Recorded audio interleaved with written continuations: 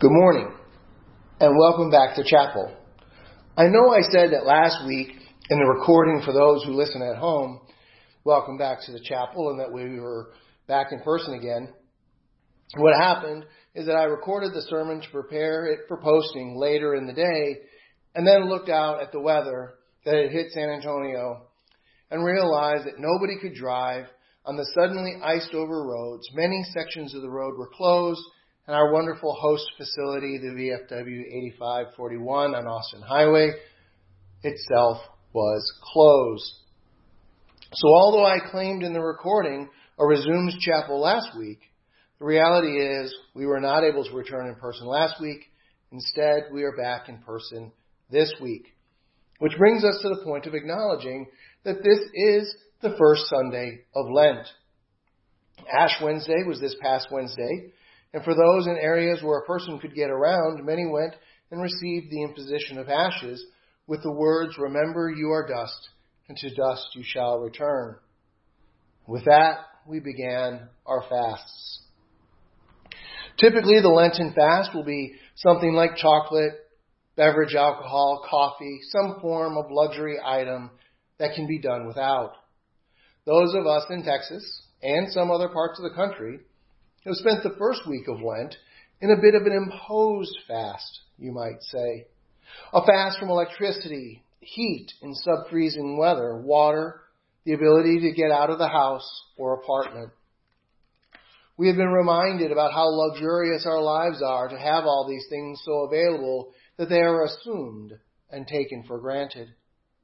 And as a result, we have seen people helping each other, friends and neighbors sharing what they had with one another, in some cases for the sake of simple survival, and in others to try to restore a little bit of comfort. There could easily be the temptation to only concern yourself, or with yourself and your family, to take and hoard and guard everything you can for your own use. But that is not what we have seen happen. As a whole, we rose to the challenge, faced and resisted those temptations, and worked to restore what was before. In that way, we have a tiny glimpse of what Jesus did when he entered the wilderness to be tempted by Satan. Just prior to the verses 12 through 15 of the Gospel according to Mark, chapter 1, which we read just a few moments ago, there was a description of Jesus' baptism. Our sequence of events is Jesus is baptized, the Holy Spirit descends upon him like a dove, and the voice of God the Father calls out from heaven with the words, "You are my beloved Son. With you I am well pleased." Then our passage for today picks up. The Spirit immediately drove Jesus out into the wilderness, adding that Jesus was in the wilderness 40 days, Jesus was surrounded by wild animals, and Satan was tempting Jesus through that 40 days. First, for anyone who may not already know, the Lenten fast lasts 40 days because that is the amount of time Jesus was tempted in the wilderness. Somebody quick with a calendar might think, but Lent lasts 46 days. And that is because the Sundays in Lent, like every Sunday, is a celebration of the resurrection and cannot be a fast day. The result is the fast is officially suspended on Sundays. So a 46-day period of time is inclusive of a 40-day fast. And whether you choose to maintain your fast on Sundays is a personal choice. Some people do and some people do not.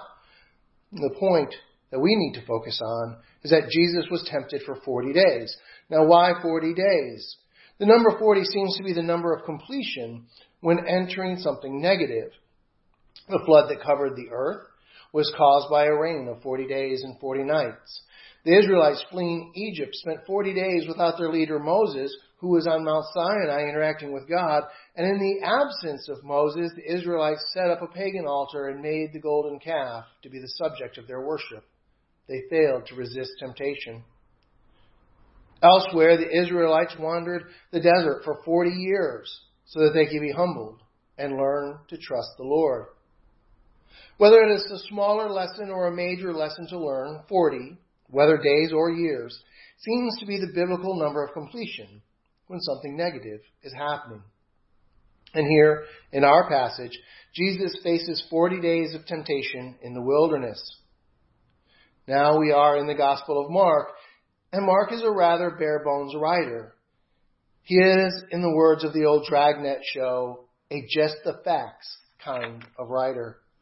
We do not have the various details about the temptations that the other Gospel writers include. Things like turning stones into bread, gaining the riches of the world, and so on. We have nothing but Jesus was in the wilderness for 40 days. Jesus was surrounded by wild animals, and Satan was tempting him for those 40 days. With only the bare bones, how are we to read the text? Let me share with you a way of reading the New Testament, specifically when reading about Jesus, that is important and reveals how there is no detail recorded in Scripture by accident. Jesus is frequently referred to as the second Adam. One example is when Paul makes this clear in his epistle to the Romans, where in the 5th chapter he writes that in Adam the world was brought into sin and death, but Jesus reverses that by bringing grace and life into the world. Likewise, Mary is the new Eve, reversing the actions of the first Eve. Eve was disobedient to God. Mary was obedient to God, with multiple other connections suitable for a sermon for another day. Today we see Jesus, the second Adam, and we want to look for what Jesus can be reversing from the life and sin of the first Adam. Adam was created to tend the garden. An untended garden becomes wild and overgrown, a wilderness. As a result of his sin, Adam was driven from the garden, leaving it to be reduced to wilderness. Jesus is driven into the wilderness, and that which was wild and untended. We see Jesus entering what Adam left undone. In the garden, Adam was surrounded by every animal, every beast of the field, as the Bible calls them. They lived in harmony. And Moses tells us that Adam was tasked by God to name every animal, every bird, everything that God had created. Adam and the animals lived peaceably together because there were none that were wild until sin entered the world through Adam. And the beasts of the field became wild beasts, wild animals. Jesus, driven into the wilderness, is surrounded by the wild animals, but none attack Jesus.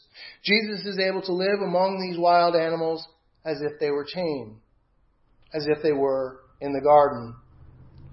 Jesus entering the wilderness and being at peace with the wild animals, in this understanding, we get a small vision of the prophecy of Isaiah, who said, "In the wilderness, prepare the way of the Lord." And Isaiah further says that the Messiah we know as Jesus will ultimately restore the garden-like state. That the full reversal of Adam's sin will be completed when, in the words of Isaiah, we see the wolf shall dwell with the lamb, the leopard shall lie down with the young goat, the calf and the lion and the fatted calf together, and the little child shall lead them. A cow and bear shall graze, their young shall lie down together, the lion shall eat straw like an ox. The nursing child shall play over the hole of cobras, and the weaned child shall put his hand in the adder's den. They shall not hurt or destroy in all my holy mountain. For the earth shall be full of the knowledge of the Lord, as the waters cover the sea. I will take a quick moment to point out the phrase, "the lion will lie down with the lamb," is nowhere in the Bible. When you hear that phrase, it is a misquotation of what we have just read from Isaiah. Returning to the gospel, we so far have Jesus entering where Adam has left, Jesus bringing peace to the animals that Adam disrupted, and now the biggest and clearest connection. Jesus is tempted by Satan, just as Adam was.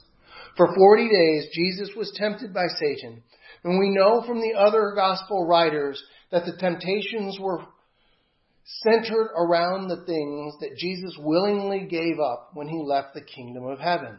to become man for our sake.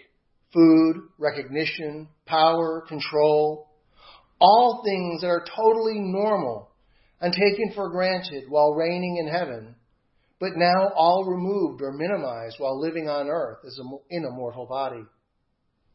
Adam heard Satan's temptation. Do you want to be like God? Do you want his glories? And Adam said, yes, I do. Adam yielded to the temptation and plunged us into sin and death. Jesus heard Satan's temptation. Do you want to be like God again? Do you want all your glories back? Jesus said, no. I am doing the will of the Father. I will take all that I have, even my own life, and give it to those in need so that they may live. And with that, Satan left Jesus. And the lifting of humanity from the death of sin to the life of God had begun. As the New Testament scholar Robert Gulick has said, whereas Adam succumbed to his tempter, resulting in hostility within creation and hardship in his own life, Jesus overcame the tempter, restored harmony with creation, lived by God's sustenance as a sign of the new creation. Jesus is the second Adam, the obedient one. In this we see for ourselves, just as Jesus' actions initiated the reversal of the sin of Adam, we in our own lives, we in the words of the Apostle Paul, who are the body of Christ on earth, we continue that effort of reversing Adam in the world. We do this by doing as Jesus said in the closing words of our gospel passage for today, verse 15, if you wish to find it. Jesus says quite simply, repent and believe the gospel. Amen.